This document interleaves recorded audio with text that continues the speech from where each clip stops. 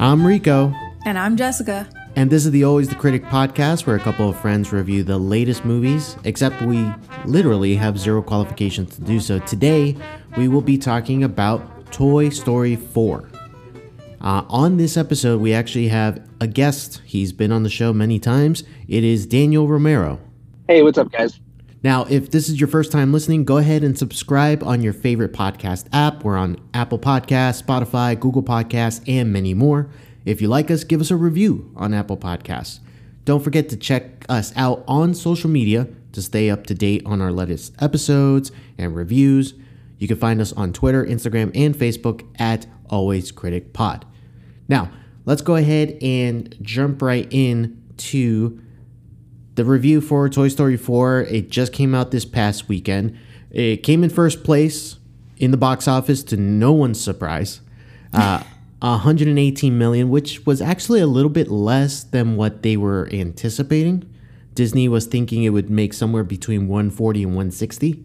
So it fell a little short of their expectations. And also, it came in second place in China to a movie that's 20 years old.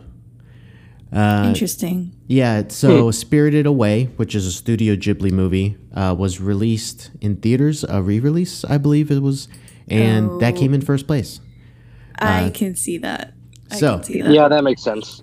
Now, people love this movie. Audiences love it. 95% Rotten Tomatoes score from the audience, 98% from critics, Metacritic an 84, which is a really high score. So let's talk about what you guys thought about it. So, Danny, I'll go with you first since you're the guest today. What did you think of Toy Story 4? So I just told you before we jumped on here, I'm going to have some hot takes from this movie. For me, so Toy Story, I'm very passionate about Toy Story. As a kid, that was my sit down and shut up and watch this movie. Like, I lived and breathed Toy Story, loved 1, 2, and 3. I guess I've always had hot takes because 2 was always my least favorite of that first trilogy, which people love. But so I went into 4, like, when they said they were doing it, I was like, but why? Because Toy Story 3 had the absolute perfect ending to that trilogy. And they were bringing it back and reopening it, which I was like, all right, whatever. I like Toy Story. I'm not mad at it. I could take more of it. But honestly, like, I was not thrilled with Toy Story 4 at all. Like, that being said, I mean, I saw this on Twitter, like, it's not an original thought or anything. Like, an argument could be made for Toy Story as one of the best film franchises of all time, just because of how, like, every movie is a freaking hit critically and then, of course, the box office. But I feel like this one, the story was unnecessary. It didn't need to be told. There's a lot of, like, emotional, like, tugs that they kind of throw in there that I feel are, like, well, we got to make people cry because it's Toy Story and it's what we do. But, like, I feel like there wasn't enough, like, build up to some of these big emotional moments that I guess we'll jump into in spoilers later on. So that, like, that kind of rubbed me the wrong way. I didn't hate it. It's not a bad movie. I can definitely get why people like it. There's some really, really funny moments, and there are some, you know, heartfelt moments that do make sense and fit within the tone of the movie. And there's good, like, you know, kind of melding of the character arcs for some specific characters. But for me, it's fine. I don't think it's like 95% on Rotten Tomatoes fine. Like, but it's for me by far the weakest of the 4. Okay, I gotcha. Jessica, go ahead. No, how about you go? Oh, you want me to go? Okay. Yeah. So just so I could preface this, I had seen 1 and 2, you know, obviously at the time of their releases. Part 3, I didn't actually get around to until this past week. So what? Yeah, exactly. I didn't know about, well, okay, I did know about the emotional ending because everybody talked about it. So, like, I couldn't escape it. But I saw it. I loved it. I teared up, you know, at the end of part 3. Now, part 4, there was a bit of, like you said, Danny, they were pulling at the heartstrings a bit here and there, especially what happens near the end. And, you know, I did have a tear in my eye. Now, you were crying a lot. It was not a lot. Let's settle down. Now, I enjoyed this movie. I think that the laughs are there. I think the comedy is there. I think it also has that secondary story where adults can relate to about, serving your purpose, or what else can you do in your life, pretty much. And this movie does touch on that quite a bit. And it's a very good movie. To say that it's the worst of the Toy Stories is not necessarily a bad thing if we're going to go down that route.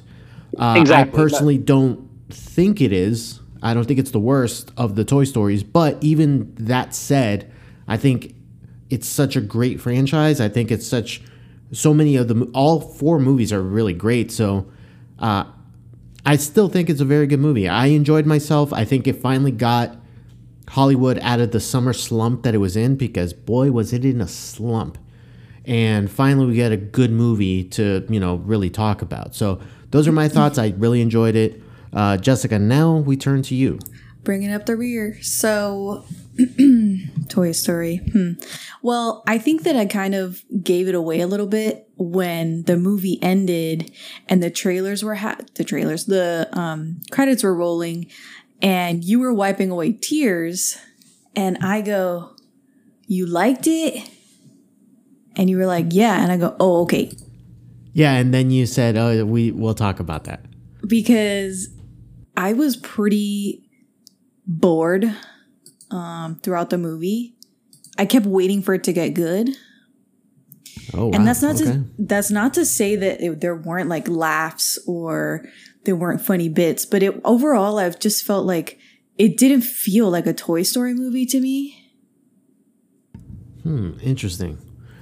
It very much felt like slapped on at the end and just a blatant cash grab and trying to insert a story that might be relevant to the kids who are now grown up and probably have kids of their own.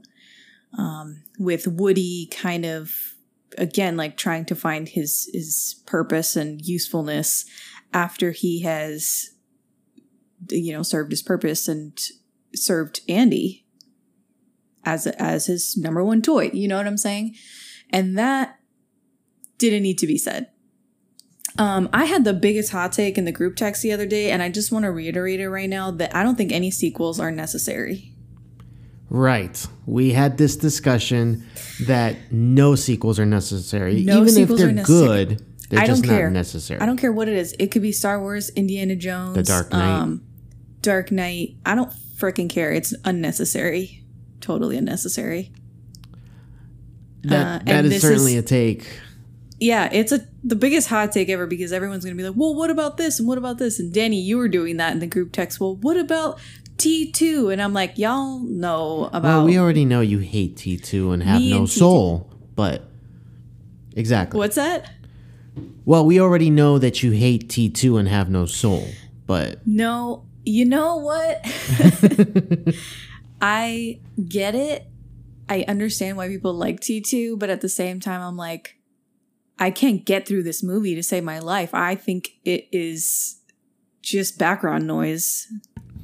We're straying away. This is the biggest tangent, but all of this to say that Toy Story 4 is messy and unnecessary, and it's never more prevalent than like in this movie.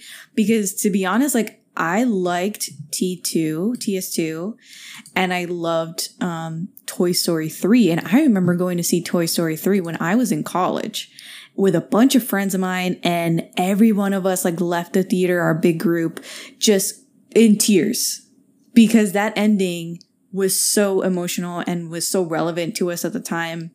And I think that's always been the appeal of these Toy Story movies, is that you can find some common ground. In the first Toy Story, you're like, oh my God, it's talking toys. And you're more like Andy, the kid. And then you graduate, right? Like toward the end, Toy Story 3, you grew up on it, and now it's time to put it away.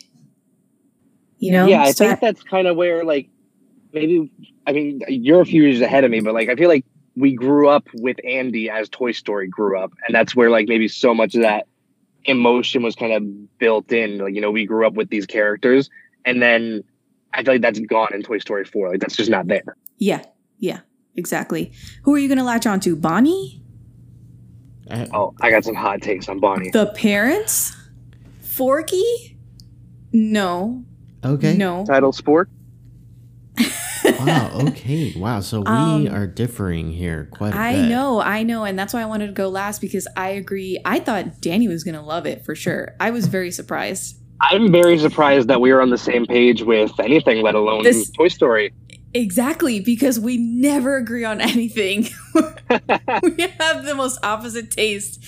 And so this is a treat. 2 on 1. Let's go. This is a surprise. This is a surprise here. Yep.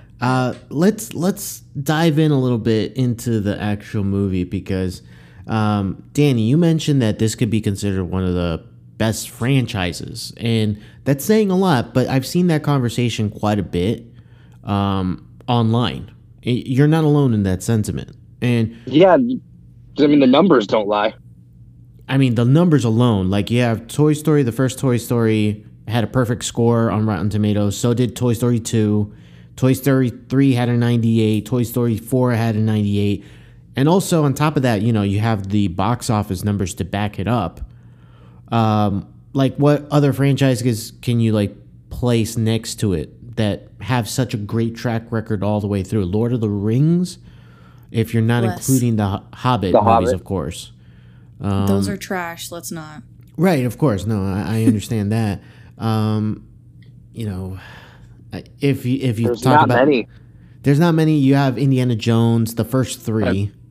I mean, there's only 3, so Yeah. I don't know why I threw in that caveat.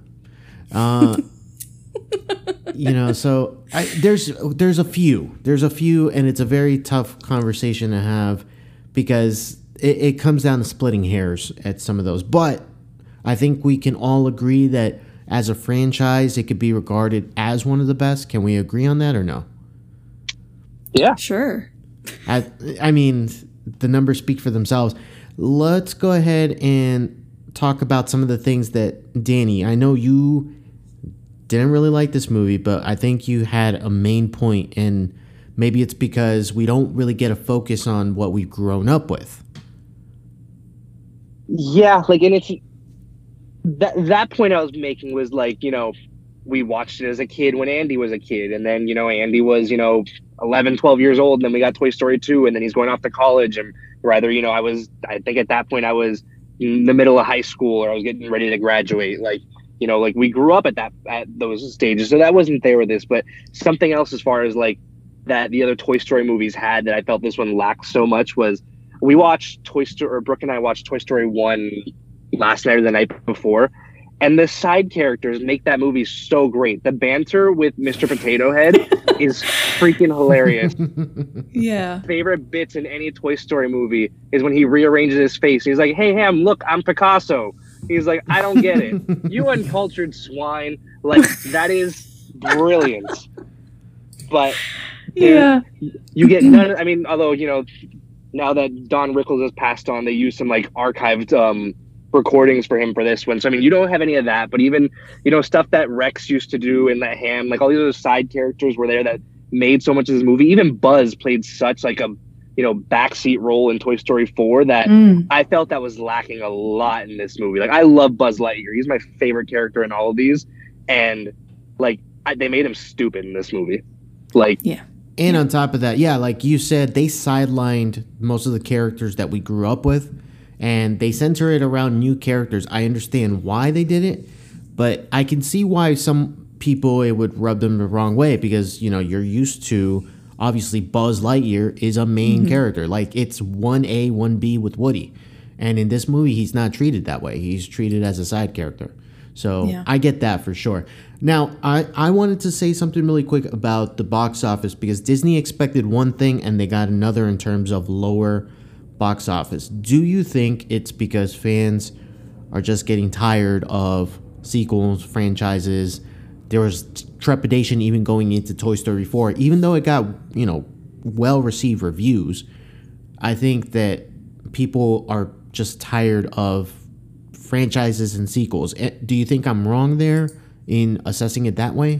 Again, I think that Pixar has a really great leg up on creating original content, and instead they decided to do Toy Story 4. Exactly. I don't think it's that people are tired of franchises and sequels. I think this franchise did not need another sequel, and it's just that was so apparent. Toy Story 3 had such a clear this is the end. And this was an unnecessary sequel. I'll disagree with Jessica there. Not all sequels are unnecessary, but this one was. Fair enough. So half agreement. Now, Yes. this movie did not come around and did not get made in a perfect fashion. It wasn't all, sunshines and rainbows. There was some drama. Let's talk about the drama. Jessica, can you inform us a little bit of what was going on behind the scenes for this movie? Gladly. Oh my God, let's do it. So the director is, you're laughing, but I love this. So Josh Cooley is, I believe, a first-time director. This is his debut movie.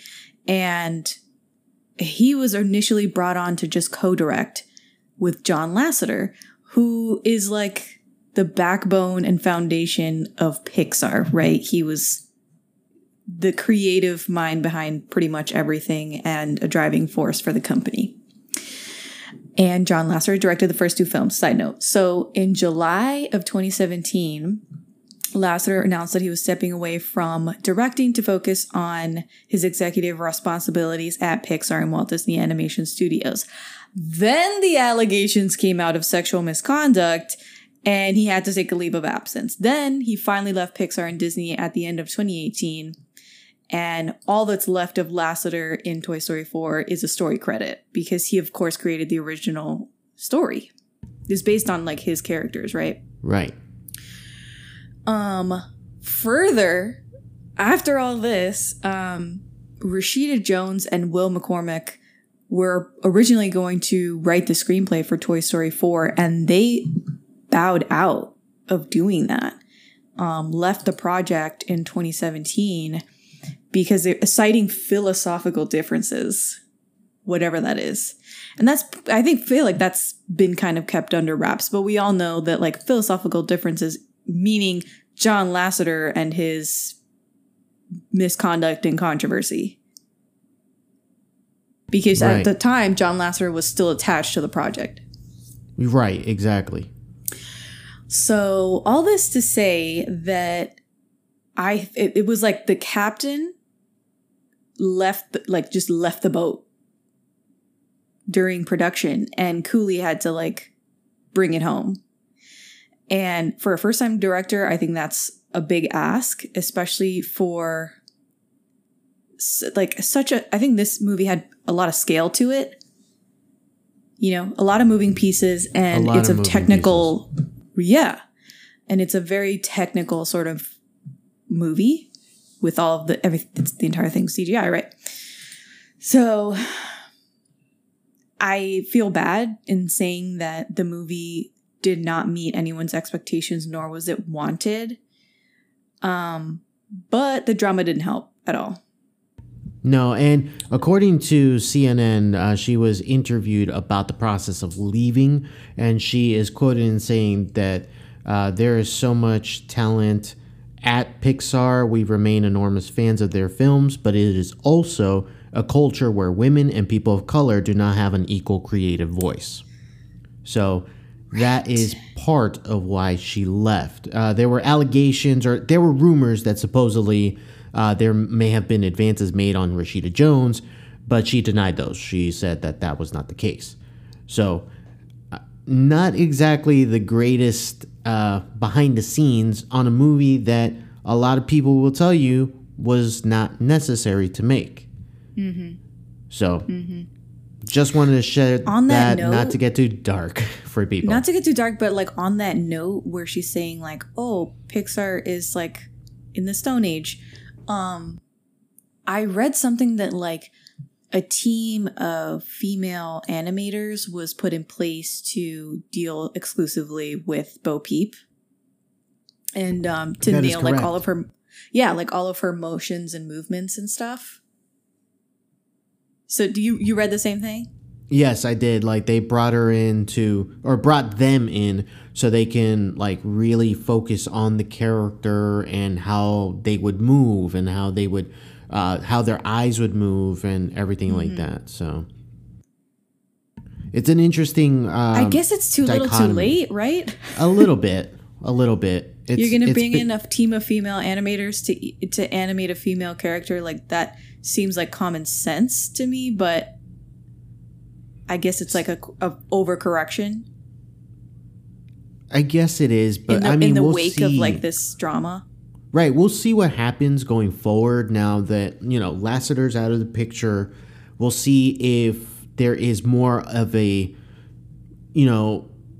people trying, at least at Pixar, to make it a more inclusive, more diverse type of voices being spoken, because Disney Animation on their end has definitely worked towards it. Like you see it stuff like Moana, you see it in stuff like Coco. Coco's from Pixar even. So like they're moving towards it. They're working on it. They're working on it. And so hopefully going forward, we'll see more of a diversity and more of a voice there. Now, going back into Toy Story 4, I wanted to go ahead and get everyone's ratings because obviously we saw this movie. We always grade these movies on a scale of 1 to 5. So go ahead, Danny. If you had to give this a score from 1 to 5, what are you giving it? So, like, I've been, like, teetering back and forth on this. It's at, like, a solid 3 for me. Like, yeah, I didn't hate it. It's an enjoyable movie. Like, did I love it? No. But do I want to run to go see it again? Also, no. So, yeah, I'd put it at like a 3, which it sucks. It hurts. Again, I love Toy Story so much. Like, I hate that I don't like this movie that much, but yeah, that's where it's at. How about you, Jessica? With arms crossed and like a big shrug, I give it 3.5. Okay. Basically same spiel as Danny, because did I enjoy pieces of this movie? Certainly. Was it super mediocre? Yeah, it was. Did it make me dislike some characters that I absolutely adore and like grew up on? Yeah, a little bit. I think so. I think they did the characters a disservice. But so even so, I think it's really pretty movie. Very like the animation has come so far from Toy Story 1, and so yeah, so I think that deserves some recognition, and some of the new talent was not bad. Valiant effort. So 3.5. Okay, so I share in common with the majority of people who rated the movie through Letterboxd. The average score was a 4.1, and I gave it a 4. I think that it is funny. I think that the message that it delivers, I'm not going to say that it is unnecessary, because I think that you could have stopped at 3, but I think the story that they chose to tell of a protagonist who has kind of outlived his purpose and is finding a way to live in a new world was pretty interesting. I found it interesting, and the way they pull at the heartstrings, which we'll definitely get into what they do in the story, what they choose to do. So, but yeah, I gave it a 4. I really enjoyed the movie. So right after this, we're going to go ahead and dive into the new characters, what we liked about them, what we didn't like about them, apparently. And we'll go ahead and talk about some of the things we caught on, like some of the Easter eggs, and obviously what are our favorite scenes, favorite moments, and other superlatives. And we'll get into that right after this. The greatest trick. Houston, we have a problem. I am your father. I see dead people. The devil ever pulled. Pay no attention to that man behind the curtain. Was convincing the world. You can't handle the truth. He didn't exist. Oh, what's in the box? All right, so let's go ahead and let's talk about maybe some of the things we liked, some of the things we didn't like, which it sounds like we're going to be leaning towards here in this section here. So I will let Jessica start us off here Let's do it. I think you may want to start with maybe some of the things you didn't like, or maybe some of the things that maybe were missing that we didn't get. So what has preceded pretty much every Pixar movie ever made? A Pixar short. Did this movie have a Pixar short? No, it did not. No, it didn't. What the hell? What the actual hell? I was looking forward to watching the Pixar short, and I can't explain like this feeling that I was like, oh my God, I'm going to get to watch another Pixar short. I have my favorites. Last year, Bao won an Oscar for that Pixar short, which ended up being at the beginning of Incredibles 2. And like, they're always super high quality and they're lots of fun. Listen, this movie went straight into the movie, did not have a Pixar short. That's the first time that's happened since like 1995 or 1998. I am still really upset about it. It's something that I've come to expect from every Pixar movie, as much as, you know, a relatively good movie. How did you guys feel about that? Were you guys like, oh, okay, whatever? Or were you just like, hold on, this doesn't feel right? I was kind of whatever, but we differ there where you like look forward to them. Usually I go into it like, oh crap, gotta sit through this before the movie starts. But I don't remember a Pixar short I've like come out of and not thoroughly enjoyed. So except for the 20-minute one ahead of Coco. Well, that wasn't Pixar. That was Frozen. That was but that was excessive. That was 20 minutes of my life. Yeah, I wanted to fight someone after that one. That was way I don't too hate long. on Frozen. I really liked that movie. But yeah, that was a lot. Too much. Okay, so no Pixar short.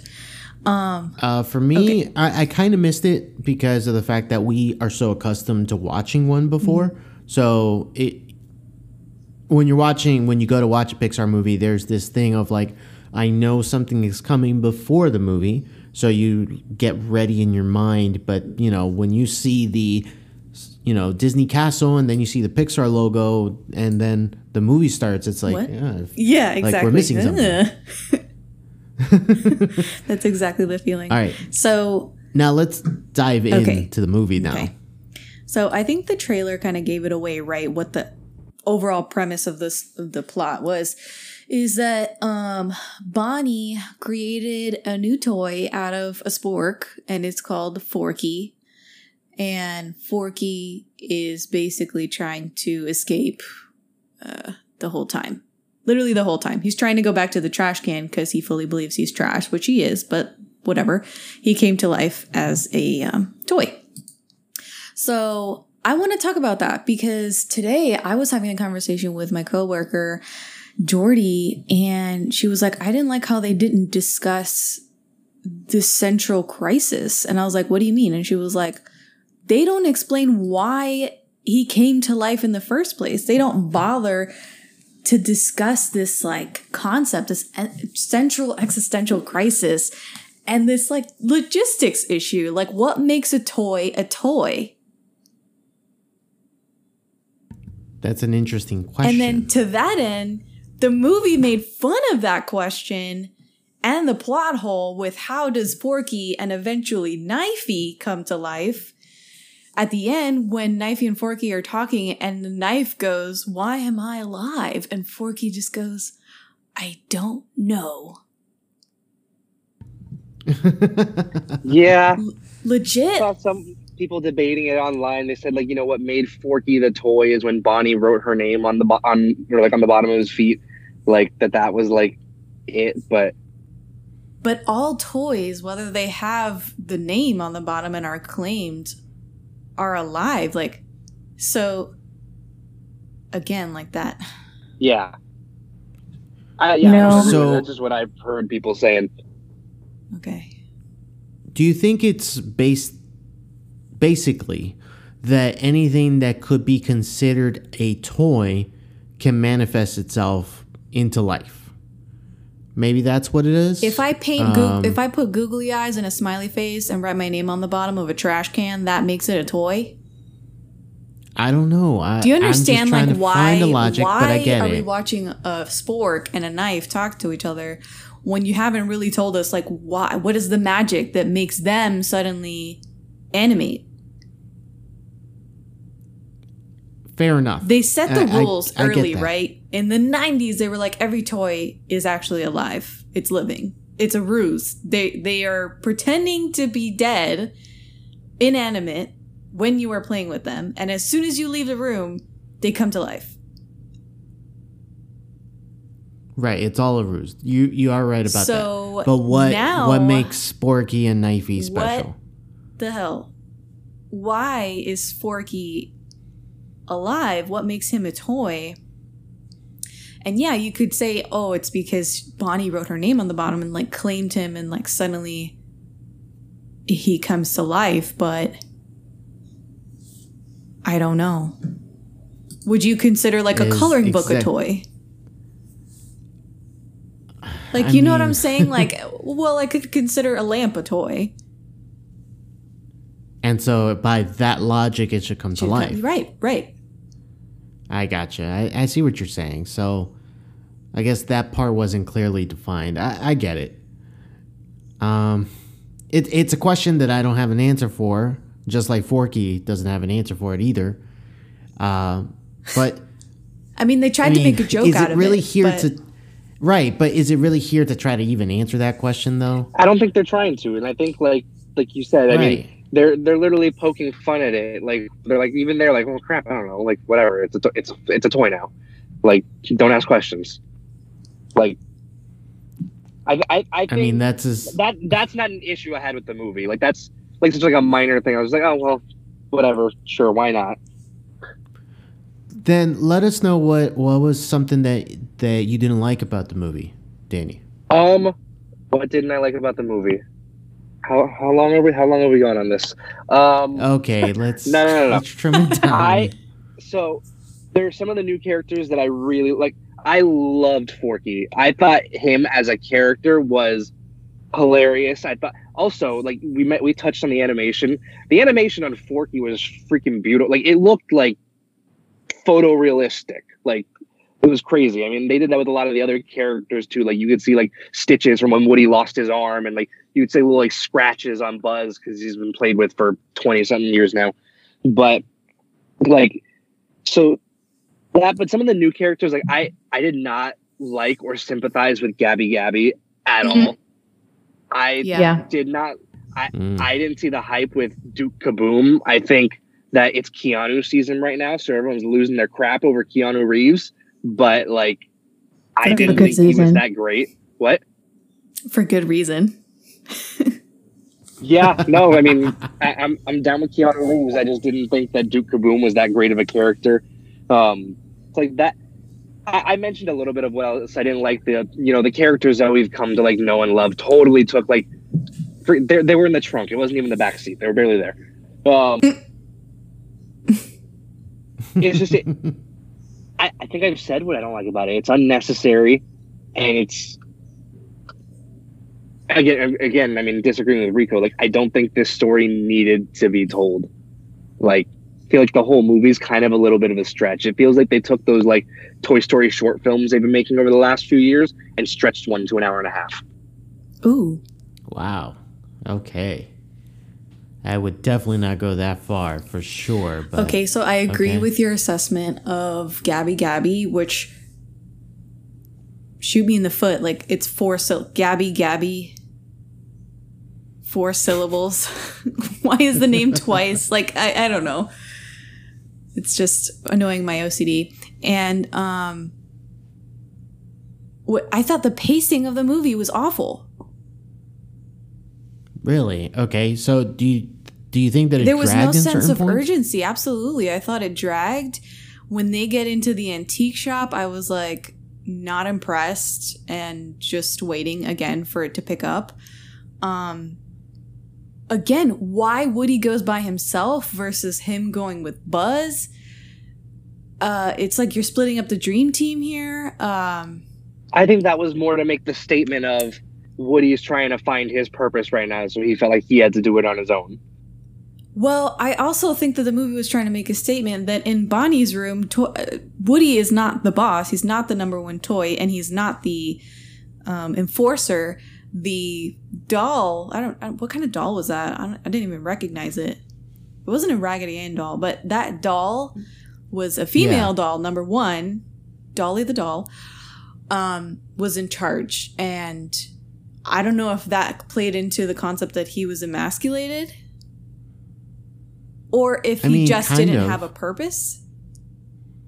I would say it's that. He didn't have I'm a speaking purpose to because two guys Barney as stopped well who are playing going with to him. fight the idea that Woody might have felt emasculated, but No, he seemed to take I it think he pretty did. well. He was like, "Oh yeah, no, sorry, you take it," because she was giving instructions and stuff, and knew Bonnie better than Woody did. Woody did. Yeah. On Bonnie, really quick. Yeah. That was something I hated in this movie. I hate Bonnie. From Toy Story 3, I have hated Bonnie. She is an ungrateful little brat. Like, we did not sit through so long, partner, for Woody to be thrown in a closet and for her to not realize that he's even gone. Like, what the F is that crap? Like, Wow. she is a garbage child. Okay, Oof. I get what you're saying. Because in Toy Story 3, there was this big moment where Andy gives Bonnie the toys, right? Yeah, and like, he's brave, like all cowboys should be, and he'll always be there for you. Tosses him in the closet. I hate her. I hate her so much. It was so of the times as well that she's deciding to play with Jessie the cowgirl and taking Woody's sheriff badge and putting it on Jessie and calling her the sheriff and whatever else. It just felt very of the times. You know what I'm saying? So, but are we going to at that point, take away points from the movie because it is now trying to associate itself with this time period? Or no, because they did a whole thing with Bo Peep, and I didn't have a problem with that. Yeah, absolutely. I love what they did with Bo Peep. Oh, okay. Let's talk about that. Okay. I think Bo Peep is a very well done, fully realized character in this movie. Has decided, they make her they give her own character arc. They give her an entire backstory that's not did just they retcon like the that damsel whole thing where she got donated? Okay. Yeah, they pretty much did. But they went ahead and they, gave her an entire story where it's not just that she is in love with Woody and that's it.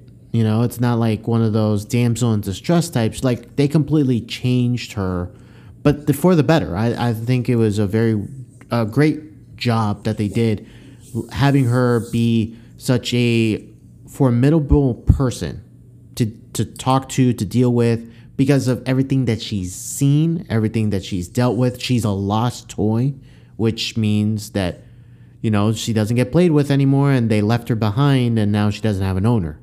So, but I thought all of that was very well done, and that entire aspect of the lost toy versus having an owner was an interesting aspect, at least to me. Lady and the Tramp did it, so... All right, now let's go ahead and let's talk about really fast some of the new characters, and we'll go ahead and we'll use this as a way of doing one of our superlatives, which is best new character. Was there any characters that were new that you really enjoyed? We're gonna kind of leave Bo Peep out of this only because of the fact that we've had Bo Peep before. I'm talking about completely new characters. Ducky and Bunny. Ducky and Bunny for you? Absolutely. Because, voiced by Key and Peele. They were there. They weren't super essential to the plot. They were just there to be funny, and it was awesome. They fit. It was so good. I really enjoyed Duck and Bunny. Duke Kaboom was fun.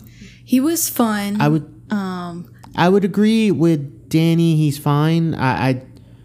I think there was a lot of funny things that he said. The marketing made me think that he was going to be in this movie a lot more than he was. Yeah. And that's my main it's issue. Keanu season. It's open season on Keanu. That's why. Right, exactly. And so that's why. But I truly thought that Duke Kaboom was going to be, as important as Ducky and Bunny were. Right. And he wasn't. He was Wasn't. just there for like, I don't know, 3 minutes the most. Right. Yeah, it's not a very long time. Now, before we get into a couple of other like categories that we usually have, and by the way, I'm going to spring this on you guys now so it gives you time to kind of think, like, what would you put as your 3 favorite Pixar movies? I don't think this is going to be in your top 3 for either one of you. Let me think. But I just want to put that in the back of your head. But before we get into that, movies there ever have been, so keep going. So let's talk about Easter eggs, because Pixar movies are known for dropping little hints of movies from other Pixar movies. The first one, and this is one that I saw online, I can't take credit for this one, but Duke Kaboom, we've already seen him. He was in Incredibles 2. He was the doll that was in Jack Jack's playpen in Incredibles 2. And by the way, he did not have a cape, because what is Edna Mole's rule? No cape. Oh my god, how cute! That's great. So that was great. Now, in this movie, and there's so many, because you have the grape soda, the bottle cap from Up. Now, Danny, if you could, because most of them take place in the antique shop, can you run down like some of the stuff that is from other Pixar movies for us? Yeah, so there's actually a lot in the antique shop. Only one of these I actually caught watching. The rest of them I found online. The one I caught was the Monsters University pennant that was actually up in the rafters, which I think you see when Woody and Duke Kaboom are going to make the jump like across the cabinets, which that one kind of opens up like the implications of Pixar theory. Like, why is there a Monsters U pennant in an antique shop in the human world? But whatever. Then there was the painting of the dogs playing poker from Up was in there somewhere. You have Bing Bong's rocket from Inside Out. There's some carving of a bear from Brave. There's a bunch of film reels that have like the names of various Pixar short films. Like I think Piper is one of them. I think Tin Toy is one of them. Tin Toy, the actual like the little guy with the drum, he actually shows up in the club where they go and find Duke Kaboom. Yeah, I mentioned that one when we were watching. I was like, I think he's from something. Then like there's a bunch of old records, and you see one from Ernesto de la Cruz from Coco. No. The Elasticycle from The Incredibles, because I guess they're trying to, assume The Incredibles were superheroes in their time in this like meta 60s era they lived in. So there were toys of these superheroes. And then one of like the lower key ones I thought was really cool was like behind the counter of the old lady that ran the shop. There's a picture of Jerry from Jerry's Game, which I think was the short that came before A Bug's Life. So like, oh, the chess one.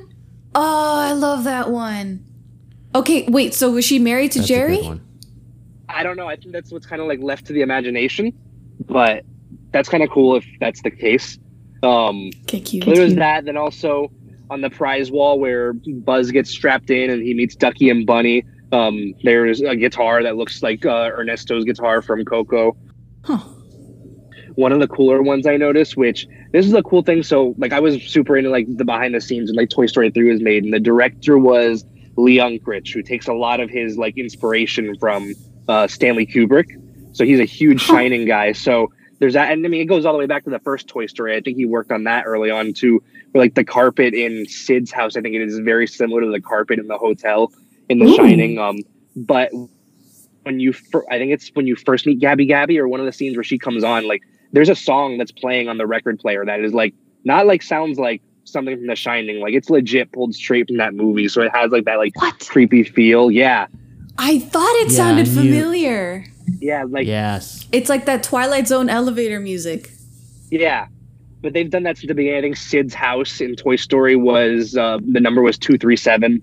So like there's tons of Shining references throughout all Toy Story. It's great. Yeah. You just blew my mind. The more you know. Wow. Okay. All right. So those are all of the many different type of Easter eggs. And there's probably a bunch. Exactly. There's probably a bunch that we don't know about because there's so many throughout. Now, let's talk about the end of this movie, because something major happens, and it is that Woody decides to split from the group. He decides to say goodbye to Buzz Lightyear, his best friend for all these years, and he decides to go off with Bonnie. Not what Bonnie. Women will do Bo, to you. Bo Peep. No, Bo, sorry. Here's how Bo that scene Peep. played out for me. I see Woody saying bye to Bo. He goes to go with the rest of the group to jump onto the awning of the RV that they've got. He goes to Buzz, and they just share a moment. And Buzz is like, she'll be okay. And I was like, oh, F, he's not talking about Bo Peep. And yeah, and then I see him turn around, and I made it through 99% of this movie without tearing up, and that was the moment that got me, and I was so mad it did because it's bullcrap. But anyways, everything about Toy Story has been liked it. friendship. It's been Buzz and Woody hated each other. Now they're best friends. They've always got their back. They do everything together. Right. And now, you know what? Right. Bo's back in my life. Go after yourself. Like, get out of here. So you didn't like it because bros before hoes? I didn't like it because, like, it crapped on everything it's built before. This was like last few episodes of Game of Thrones crapping on everything you've built before. Whoa. I don't think it's that bad. And besides, I've told Jessica this concerning something. Love makes you do stupid things. And he decided to turn his back on his best friend for years for Let me just say this. Yeah, he did it for Bo. However, I didn't buy their love. No, I didn't. How about that? That was my biggest gripe with that part. Right. It's like they get reunited, but like there was no like relationship for us to call back on. They retconned their separation, and I guess that's what we're supposed to like look back on and be like, ooh, yeah, they got separated, but now they're back together. It's fate. They need to stay together. No, it's more like, I guess. Fine. But it wasn't so much that I was like, these toys are inseparable. They need to be together. It was always kind of hush-hush. She was super flirty with Woody and kind of like a femme fatale, but she was a shepherdess. It was like a nice contrast, right? And now she's like this kick-ass toy that doesn't need no owner, but she wants Woody. You know what I'm saying? Like, I get you. I know what you're saying. It didn't quite fit to me because Woody's primary directive was always the kid. Yeah, always. And Bo apparently has shed that directive and is now living for herself and just wants to be free and travel the world with a traveling, what is that? Not even a circus. It was like a carnival or whatever. A carnival. So I don't know why like they need to be together, to be honest. Fair enough. Yeah, like I felt like that's what I said in the beginning. It was they made an emotional moment for the sake of having one. Like Toy Story 3 earned those freaking tears at the end of that movie. Preach, yes. Like, it earned that. Between having the toys almost die in the fire and all them holding hands, and then like Andy just going through all the toys as he's giving them to Bonnie, like, and then like Woody and So Long Partner as Andy's driving away in the van, like it. Ugh. Culmination. It felt so forced. Like they had to put an end point in that was gonna, pull at people's heartstrings for the sake of having one. Like it felt like I felt manipulated that I teared up at the end there. Absolutely. This is not real. Like.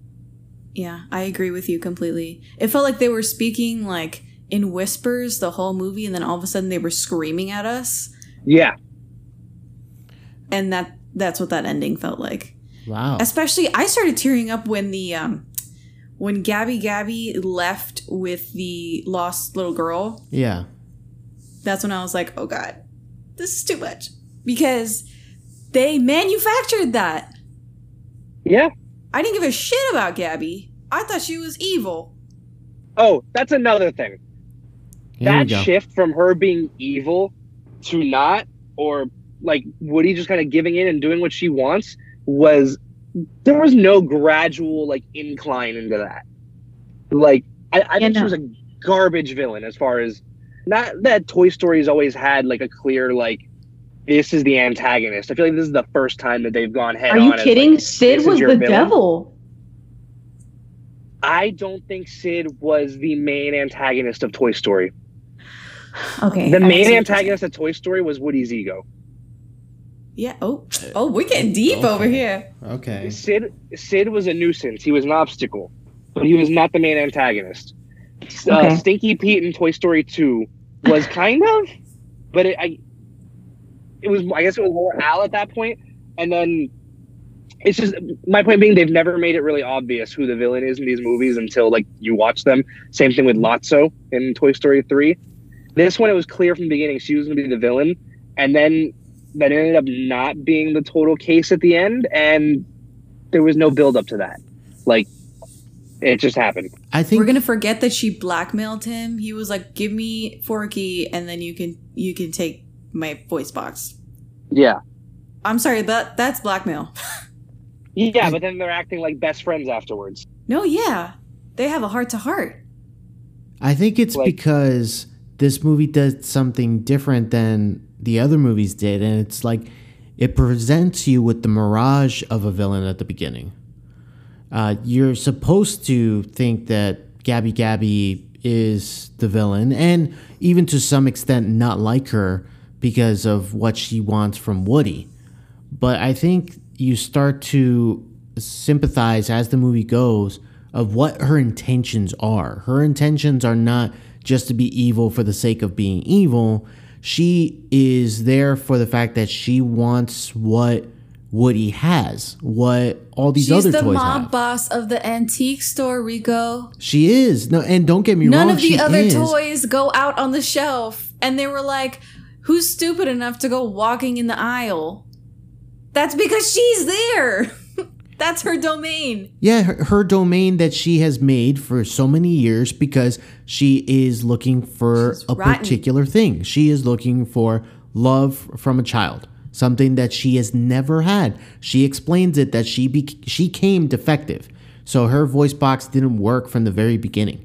So she has a clear goal. I'm not saying that you have to agree that, you know, if you don't like the villain, that's fine. I get it, but I understand how they presented her as a villain at first, but they made you realize that she has an intention that is not necessarily evil. It's more that she has a want. She has something that our protagonists have. And it's not that, obviously she's going to try to take it away. Rico. I'm sorry? She took it by force. I feel like you're trying to justify her, like, being a selfish tyrant. I think the movie does that without me having to explain it. This movie does it on its own. This movie justifies... It does. She sucks. Okay, that's fine, but this movie does that. This movie actually, like, tries to justify her in the end, in what she wants, and actually try to get us to sympathize with what she wants. And it gets our protagonist to sympathize with her. So she's not just flat out evil for evil's sake. Yeah, she's presented at the beginning as evil, but they do something to change that as the story goes on. But I understand you guys didn't really like her. I thought she was fine. I didn't think she was like a great villain or anything, but I understood what they were doing there. I feel bad for the child that she imprinted on, and then the child picks up the doll and had to go through the trouble of like hearing her stupid ass voice and then still going, nah, I don't want this doll. Oh. That was pretty funny. The doll itself is so dated. Like, who was she kidding? Yeah. Who was she kidding? All right, let's get into the final part of the show here. Let's talk about really quick. Let's try to end on a high note if we can. What were some of your favorite moments, whether it's a scene, whether it's a line, anything that you actually did like in the movie? Rex, the panic is attacking me. Hilarious. That's a good one. That was great. I think my favorite scene in the whole movie is when Woody finds Forky after he flies out of the moving RV, and they're walking back, and Woody's basically telling him all about Andy, and Forky's like, wow, so he just came in and Andy didn't want anything to do with you at all? He does sound obnoxious. And Woody's like, right? Like, basically retelling all the story of everything that's happened to them, like, just the two of them. I thought that was so great. And then just seeing, like, Woody's frustration and Forky's, like, still not getting what it means to be a toy. That's the standout for me. I like the montage in the beginning, where you see kind of like them with Andy growing up, and then there's like little clips of like that last scene from Toy Story 3, and then transitioning them into Bonnie's room. But everything I liked about this movie came from the movies that came before it. Let me put it that way. Gotcha. I love the what's it called, Ducky and Bunny describing the plan of what they could do. So there was like the plush attack, and then there was the second one, but then the third one just had me dying. And it's like they're explaining like the grandma's ride home. She gets there, she's like having wine in a bath, and then they're like interrupting, like, no, let him get there. And then finally at the end, they come like menacing over her bed, and then the camera shows the outside of her house and her screaming, and I was dying because I thought that was hilarious. I know it's my turn to speak, but I really don't have like a You don't have one. scene. No. Fantastic, of course. I'm sorry. One moment that I laughed but also felt some sympathy was when the Action Rangers all were getting high fives except the third one. Oh, and they kept leaving them hanging. The Combat Carls, voiced by Carl Weathers. Yes. What? Fantastic. Yes. They were voiced by Carl Weathers? Yes. Yeah. Oh my god. That's hilarious. I didn't know that. That was great. Oh, that was good. I can't remember who it was. There's some weird characters in the beginning. It's like the old like baby toys that are in the closet with Woody that are voiced. One of them is Mel Brooks. Of course. What? Like there's two other. Was it the clock? People. No. The clock was in Toy Story 3, I think. Oh, it was like a lion and a giraffe or something. Oh yeah, I saw those. But they were voiced by two other famous people, and their names in the movie were like puns on their real names. I can't remember who it was, but I know Mel Brooks was one of them. Oh man. But, I did like. I know. Yeah, you guys think it was a little bit manipulative, but I like. Say that one more time. You want to try that again? Yeah. It's one of those words that I have a tough time with. Is it manipulative? That's the one. The word? That is the one. And the word is being manipulative. But it's the moment that after Woody and Buzz and the group, they split off and the IRV is driving off. And then Buzz starts to infinity and Woody finishes with and beyond. Oh, that's just rude. Oh, yeah, it was totally rude. How did they know they were saying that at the same time? Get the heck out of here. Garbage. It's manipulative. I'm alone on this one. Wow. Okay. Anything else? I hate that you're alone on this one. I wanted to love this movie, but I can't. All right. Anything else before we get out of here? Any final thoughts? Anything else on this kind of surprising episode? Were we talking top 3 Pixar movies? Yeah, really quick. I know this movie will not be in it. Spoiler alert, it's not in mine either. Danny, I'll let you go first because I know like you definitely have like your favorites and you know them definitely off the top of your head. So I'll let you go first. So The Good Dinosaur, Cars 2, at the hard bottom of my list. No, for me, my number one is Toy Story, absolutely 100%. And again, maybe it's the kid eyes that like I'm watching it through, and like how like I remember that from my childhood. But I mean, again, I watched it the other day, and that movie totally holds up. It's fantastic. So Toy Story, I think the most underrated Pixar movie, period, A Bug's Life, is my number 2. They come, they eat, they leave. First rule of leadership, everything's your fault. I live by that, and I learned it from a cartoon grasshopper. Oh my god. Oh my god. My last one is where I fluctuate. Like, I want to throw Toy Story 3 in there, but I also really, really like Coco. But Coco is not super rewatchable for me, so I guess I'll throw Monsters Inc. Oh yeah, good choice. There we go. So, Toy Story, Bug's Life, Monsters Inc. Jessica, how about you? You want my top 3? Yeah, your 3. Your 3 favorites out of the Pixar bunch. Okay, Cars 2 it's is Toy definitely Story. in there, right? What? Go ahead. I didn't hear what you said, but it's okay.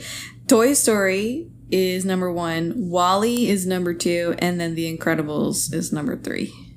All right. I can't get through WALL-E.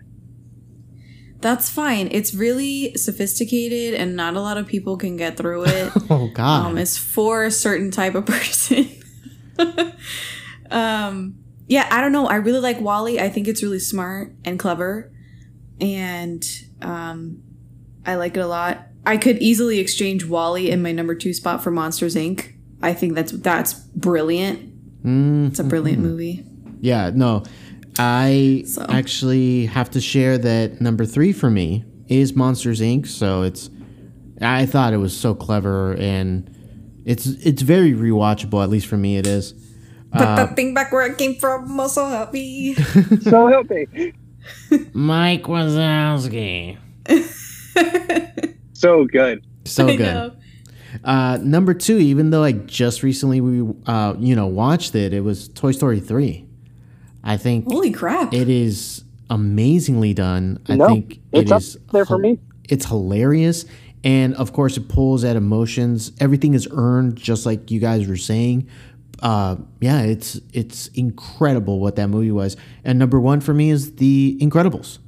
I think that movie is like from start to finish is just fantastic. I love not only the aspect of superheroes, but I think that the old like 1960s, 1950s vibe really works that so music, well. Though. Oh, the music by Michael Giacchino is something else. That alone is fantastic, and I will never ever get more of a kick than when oh man, it's when Dash is running on water. He realizes he's running on water, and then he does like this cackling laugh and just runs even faster. I love it every single time. I love Edna Mode. Oh yeah, Edna Mode is... Every year I feel more of a connection toward Edna Mode, and I just feel like one day I'm just gonna chop my hair and get those Harry Potter glasses and go full Edna Mode on everybody, because she's like my spirit animal at this point.